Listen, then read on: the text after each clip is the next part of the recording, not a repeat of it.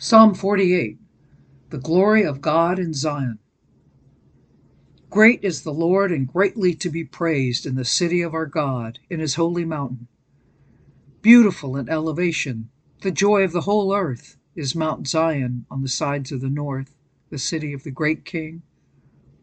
God is in her palaces. He is known as her refuge.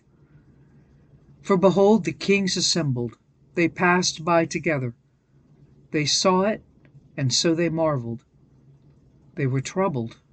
They hastened away. Fear took hold of them there, and pain, as of a woman in birth pangs, as when you break the ships of Tarshish with an east wind. As we have heard, so we have seen in the city of the Lord of hosts, in the city of our God. God will establish it forever.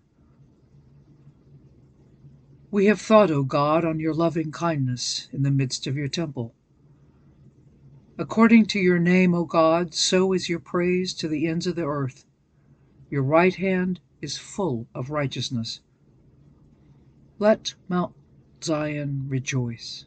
Let the daughters of Judah be glad because of your judgments. Walk about Zion and go all around her. Count her towers. Mark well her bulwarks. Consider her palaces, that you may tell it to the generation following. For this is God, our God forever and ever. He will be our guide, even to death.